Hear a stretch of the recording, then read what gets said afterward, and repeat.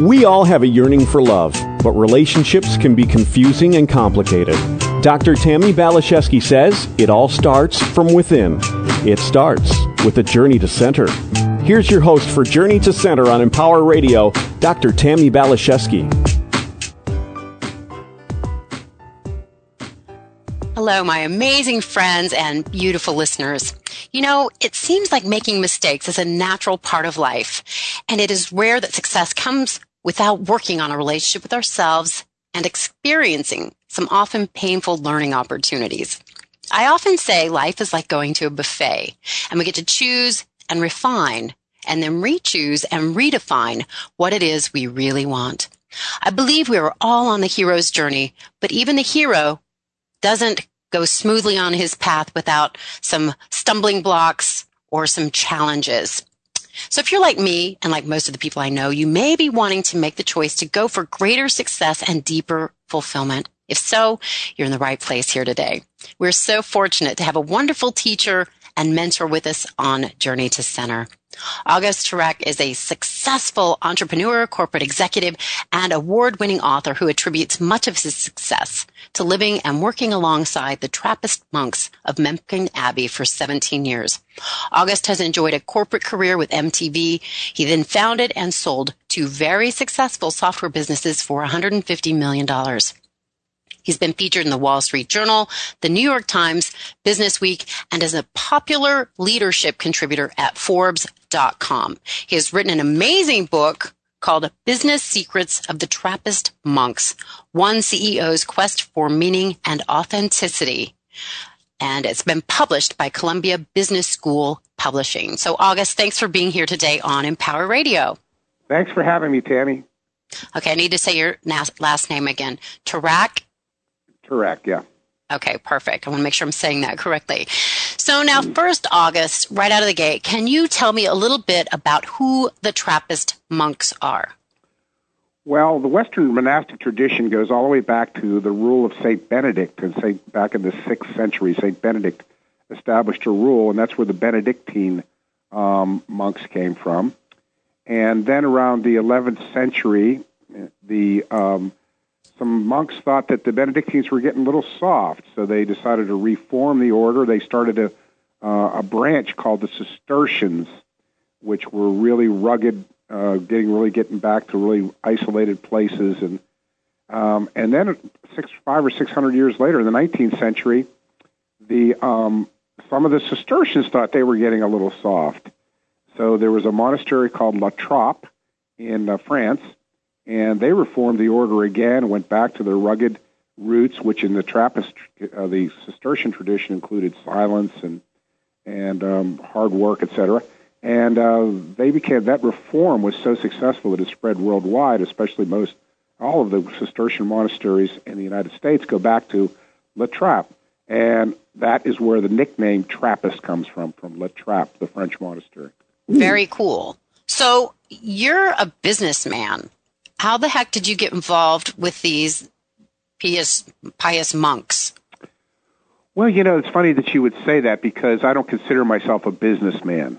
I was talking to a friend of mine who is a businessman, by the way. You know, he's a businessman, and he was asking me how he could make sure that his second marriage would be successful. And I said to him, I said, Lev, everything in your life has to change. He got really excited. He said, what do you mean? He said, I don't drink, I don't run around, etc. What do you mean everything? I said, your first marriage failed because you are a businessman who happened to have a wife. I said, if you want to be successful with your second marriage, you have to become a husband who happens to have a business. And to me, the secret to the Trappist success is that they are really spiritual people who happen to have a business, not business people who mess around with spirituality once in a while. And my whole life, spirituality has always been the central focus ever since I was 20 years old. So to me, in a similar way to the way the monks are, my business career, and I've had, a very substantial and God bless, a very successful business career, has been the byproduct of my spiritual path, not the other way around, if that makes any sense. Mm-hmm. Absolutely. I say all the time, go for God, and all things can be added unto thee. I think a lot of people think, I have to focus on my career and get the money, and that their spirituality is either second or in a different box or something. And you're saying it can be all one and the same. It's okay to go for the spirituality, and you can have success. I think it almost has to be. Mm-hmm. And I want to be very explicit about Business Secrets of the Trappist Monks, my book. It's not a religious book. It doesn't require you to buy into Catholicism or even Christianity or even to be a believer. But I do leave the options open throughout the whole book. I don't think I keep a very good secret about where my particular feelings lie. But I say in the book, I said, you can take it literally if you're a Christian, or you could take it metaphorically if you're not, or even if you're an atheist. But if you seek first the kingdom of heaven, everything else will take care of itself. And what I define as heaven in Business Secrets of the Trappist Monks is a higher purpose to your life. That everybody needs to have a higher purpose to their life, that we're all longing to have one, that we're happiest when we do, that we're actually most productive, happiest, and most fulfilled when we're actually not selfishly achieving, but actually giving ourselves away, actually sacrificing for something bigger than ourselves. Oh, yes, I totally agree. You write about the process of transformation and the hero's journey from selfishness to selflessness, to be of service, not just an indulgent life. That's not going to bring us fulfillment.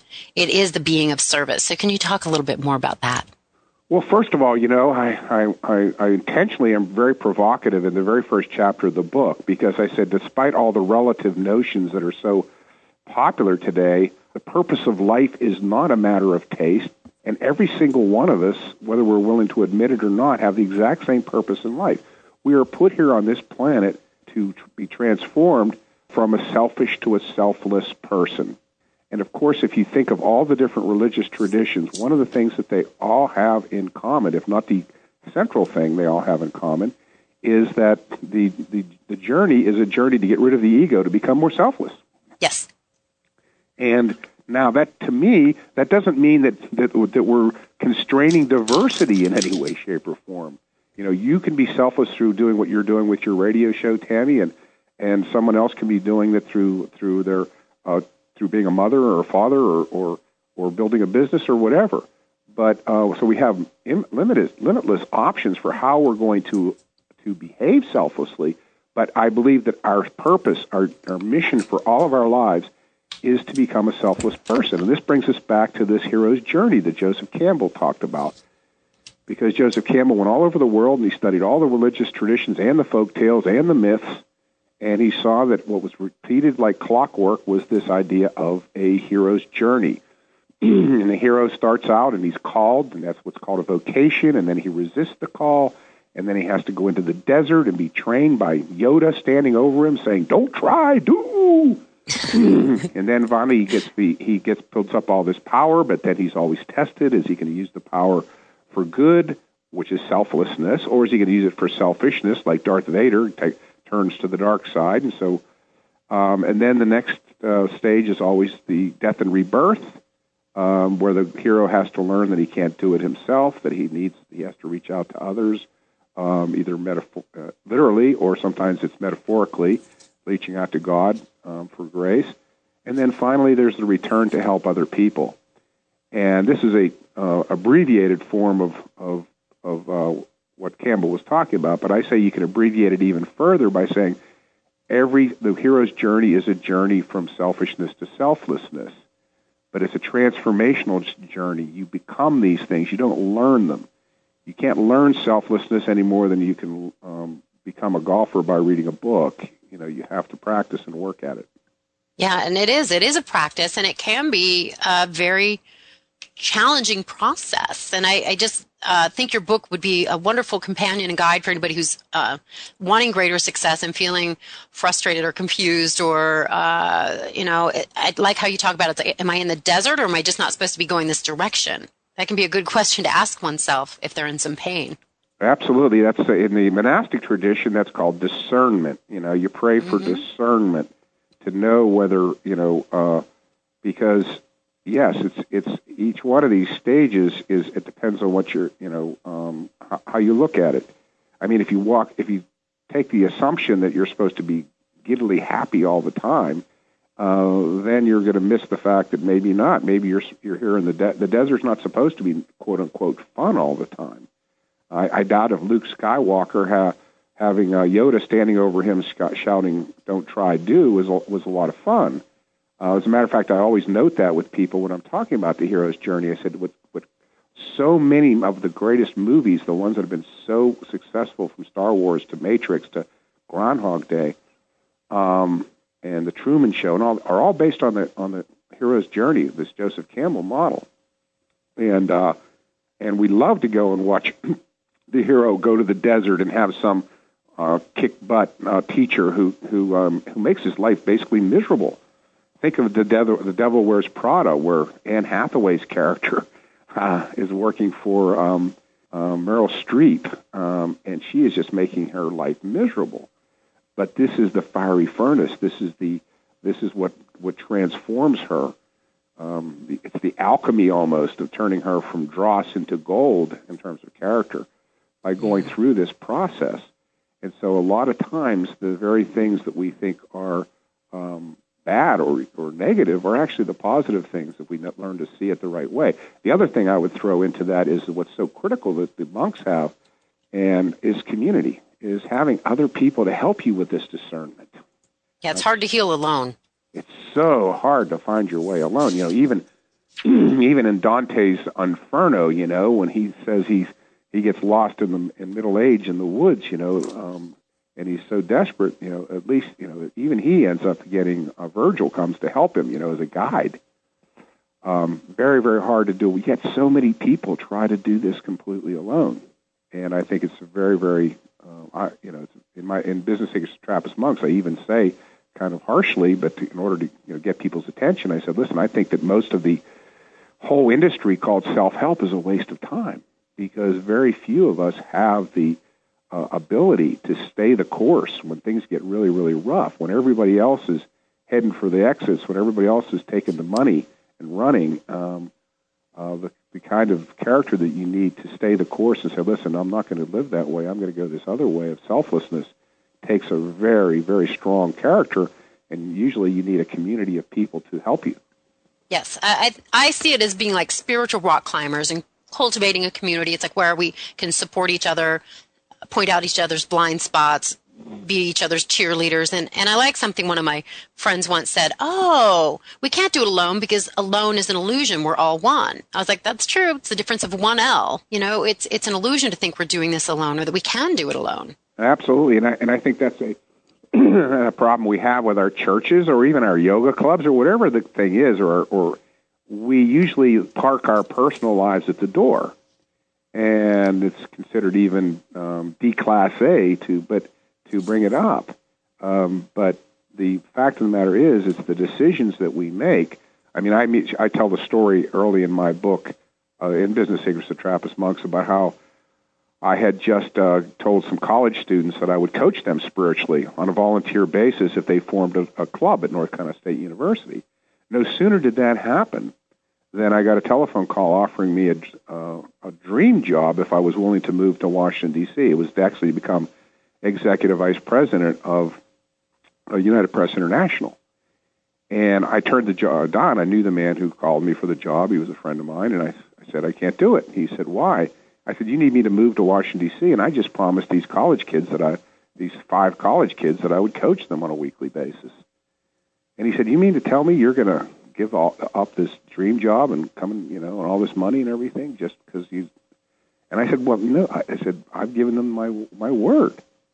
And so I turned down that job and actually did a tremendous amount of damage at the time to my reputation in the business, because I got a little bit of a reputation for being a little bit eccentric, to say the least. But in the long run, it turned out to be tremendous because United Press International ended up folding. I ended up, as a result, starting my own business, which ended up being 2 businesses, which, as you mentioned in the introduction, ended up being we ended up selling them to BMC Software for $150 million in cash.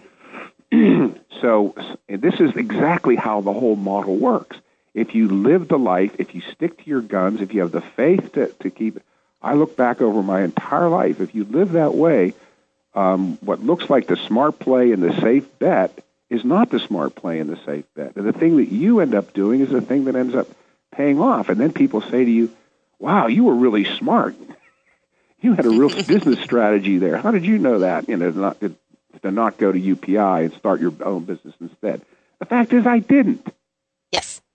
Yeah, what I hear you saying is that you're not necessarily living a life from your intellect or what makes sense from the ego's perspective, but more of a soul-based life. And what I've read and what I hear you saying now is that the qualities of trust, not breaking your word, and commitment are so vital to create long-term success, sustaining success. Absolutely, absolutely. And to me, I think the difficult thing in my own coaching work and in my work in putting together groups and things over the years is that a lot of people, I would even dare say most people, are interested in all the stuff that we're talking about today, Tammy, but when it comes to how they apply it in their lives, it usually ends up being, and I don't want to be too rough on them, but a hobby. They treat it more like a hobby.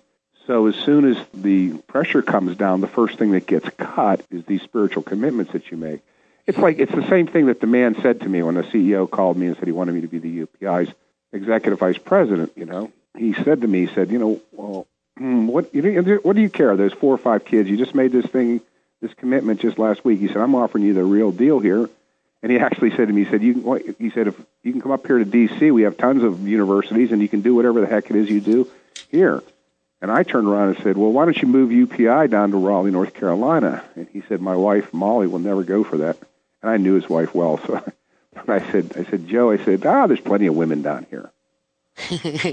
Well, and the rest of the story is that business ended up failing, didn't it? That business ended up going bankrupt. Yes. And my business ended up flourishing. So it's almost like as if, and that's the way I looked at it, Tammy. I still look at it to this day. I don't want to get superstitious on people. I don't want to lay it on too thick. But I really think that I was tested in the desert. This was this was one of my great trials, What do you really believe, Augie? It's like God's throwing something at me and saying, listen, do you really believe what you're telling those kids? Or are you going to bail out as soon as I offer you a lot of money? It's like Jesus being tempted in the desert with power and money. No, I hear you. I think I was recently tempted myself with an opportunity that seemed okay from the intellect, but it didn't resonate on a soul level as far as integrity and what I want to be about with this show, with the books, with what I teach. And I was like, I think this might be a test. It's like dangling a carrot that isn't maybe the true carrot that I want. So right. I think most people, maybe everybody, can relate to what you're saying, and I think it's I do want to be clear. I said I was devastated when I turned down that job. I mean, no, it's not easy. No, and I went home for the weekend, and I thought, what are you doing? Who are you that God would send you a test, for God's sake? It's like the devil and the angel on your shoulder having an argument, and you're in the middle going, what? Yeah, exactly. Exactly.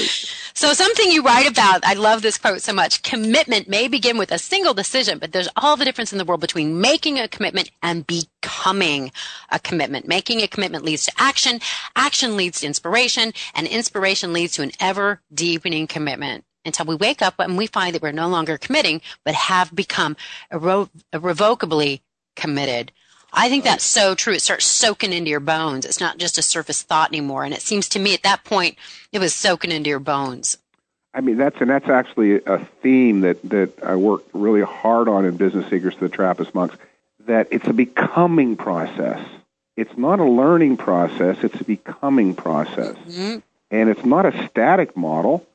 So as I mentioned there, I said, most people think commitment is a static model. One day you say, you wake up and you make up your mind and you make a commitment. But as I point out, I said, no, it's not a static model. It's a dynamic model because is a person more committed on the day they say, or two people more committed on the day they say their marriage vows, or after they've gone through 20 years of the ups and downs of marriage? They're obviously much more committed to each other 20 years in, right? Very good point. The same thing with going to the gym. Are we the most committed when we make the commitment and buy the gym pass, or after we've been going to the gym for 5 years religiously? So it's a becoming process. Aristotle, again, we are what we repeatedly do. Excellence is not a choice. It is a habit that we become that way. And service and selflessness, what we're talking about here today, is a process of becoming. You know, I mentioned in the book, there's you can define all human motivation as a longing for transformation, and even every acorn is longing to be transformed into an oak. Again, an acorn doesn't learn to be an oak; it is transformed into one. But there's three kinds of transformation. When a thirsty man drinks, he transforms his condition. When a poor man hits the lottery, he transforms his circumstances. But when Mr. Scrooge wakes up on Christmas morning an utterly new man, he has experienced a transformation of being. And in my point that I argue, I hope, well in the book, is that we need transformations of condition. We need to drink when we're thirsty and eat when we're hungry, and we need a house. When we buy a house, we've transformed our circumstances. But what we're real longing for is a transformation of being. We want to be a new person. We want to be transformed, and this transformation of being is always, as it is with Mr. Scrooge, a transformation from selfishness to selflessness. And this is what we're all looking for. And the World Health Organization says that right now the biggest medical problem afflicting Western civilization is depression. And yes, there's a lot of reasons for depression, but one of the main ones, I believe, is that people are trying to substitute transformations of condition and circumstance for the transformation of being that they really want. For example, when we overeat comfort food, we are trying to fill our hole in our soul with food. I say that all the time. What is it you're really hungry for? Exactly. And when you're trying to make money or power or bigger and bigger houses or more and more beautiful trophy wives or whatever, you are trying to fill that hole in your soul with transformations of circumstance. But, the ego has a voracious appetite, and it's never going to be filled by virtue of filling up with materialism or so anything really outside of ourselves. Yes, and what we're really looking for is this transformation of being. And this starts with this commitment. And the commitment, the more energy we put into it, as you mentioned, the more inspired we get because we start to see results. And then we put more energy into it. So we get even more inspired, and it multiplies and multiplies. Yes. And one day we wake up to find out we're a different person than we were when we started. That's so true. Here's another quote. We only have a few minutes left. I'm so bummed because I think I could talk to you for about another 4 or 5 hours, maybe 4 or 5 weeks. So this is your quote at the end of your book. Love it so much. Today, the most exciting trend in business is the emphasis on authentic leadership and authentic brands. And authenticity means individually and collectively transcending selfishness through a transformation of being. Right. Love that so much. I think authenticity is just absolutely vital. And I say find your authentic shape and the other pieces are going to show up. So you have about 2 minutes to tell me more about the power and practice of authenticity. Well, as I point out in Business Secrets of the Trappist Monks, there's I define what the monks are doing as a transformational organization. And by the way, I use examples like AA and Marine Corps and other organizations and apply them to my own business as well, how I built my businesses. But transformational organizations have 3 things in common. Number 1, they have a high overarching mission worthy of being selflessly served. Number 2, they give people an opportunity for this transformation on an individual basis. And number 3, they have a methodology for bringing that about. In the monks' situation, it's called the novitiate. In AA, it's the 12-step program. In Marine Corps, it's boot camp, for example. And to me, people join the monastery to become more authentic people. That's the whole process that you go through. You gradually become more and more selfless, and you're more and more in touch with yourself, and more honest. And that's what we mean by honesty, integrity, being who you really are. So I have a chapter about self-knowledge. This is everything. And when you have all these, when you are an authentic person in business or in life, people trust you, they come to you, they turn to you, and you find that you have a tremendous amount of control over your life. So and that has, again, be a byproduct. That's not the point. You're not going for the power. It's the byproduct. Go for the kingdom of heaven, and all things will be added unto thee. Right. But the thing I like to leave people with, Tammy, is it is in your own self-interest to forget your self-interest. But the more you can, the more I can sit with that one for a little while. It is in your own self-interest to forget your self-interest, and the more selfless you become, the better your business, professional, and personal life will work. Isn't that crazy? So sneaky. Absolutely. I love it. So, August, if people are loving you and wanting to get a copy of your book, how can they find you? Well, they can find Business Secrets of the Trappist Monks on Amazon, on .com, BarnesandNoble.com. It's in a lot of Barnes & Noble's bookstores. They can also come to my website, www.august, like the month, Turak, T as in Tom, URAK.com. Perfect. Well, this has just been such a pleasure. I hope you can come back and talk to us some more, because I think that you have so much wisdom to share, so much knowledge, and you really walk the talk. So I've just enjoyed our time so much together. Thank you. Me too. And to my guests, my listeners, my friends, thank you for hanging out with us today. It wouldn't be as much fun if you weren't with us. It wouldn't be a party without you. If you want to get a hold of me, please come to my website, TammyBPhD.com. Write to me with any questions, thoughts, ideas, suggestions. Get my guided meditation, my free ebook.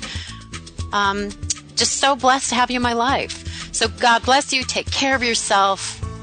Onward and upward. Bye for now.